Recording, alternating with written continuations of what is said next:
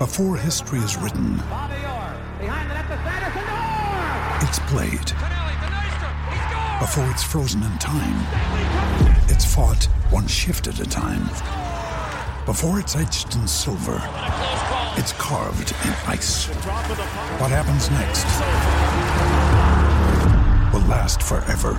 The Stanley Cup Final on ABC and ESPN Plus begins Saturday.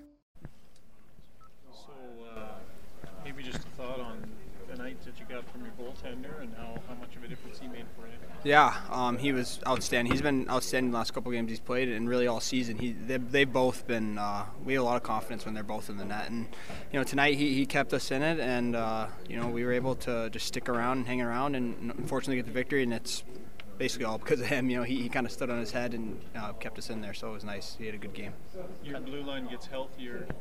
You maintain your spot in the lineup. As a call up this year, and is that a good confidence boost for you? Yeah, for sure.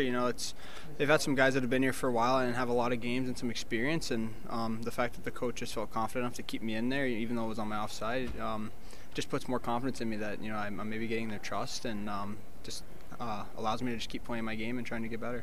Yeah, leads you some similarities to the Dallas game, especially the way Mikko played and kept you guys in it. Yeah, for sure. I think the Dallas game would maybe been a little more back to back. We were kind of getting in late, but I think tonight, they came in with a purpose, and I think we still have things to work on if we want to get to where we want to get to. But 2 points is 2 points this time of year, and we're going to take it and move forward. What about you and Dubois there? You kind of got mixed up, and yeah, he apparently didn't think he needed me.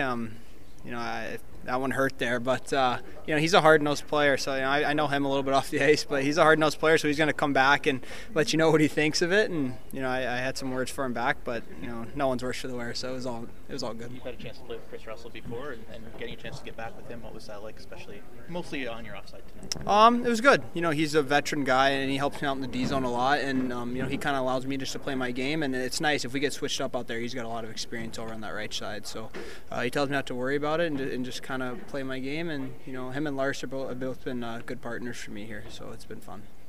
That helmet a little big on you? Yeah, just a little bit. Like they told me I'm supposed to wear it, so I kept it on. Chin strap done up. No point.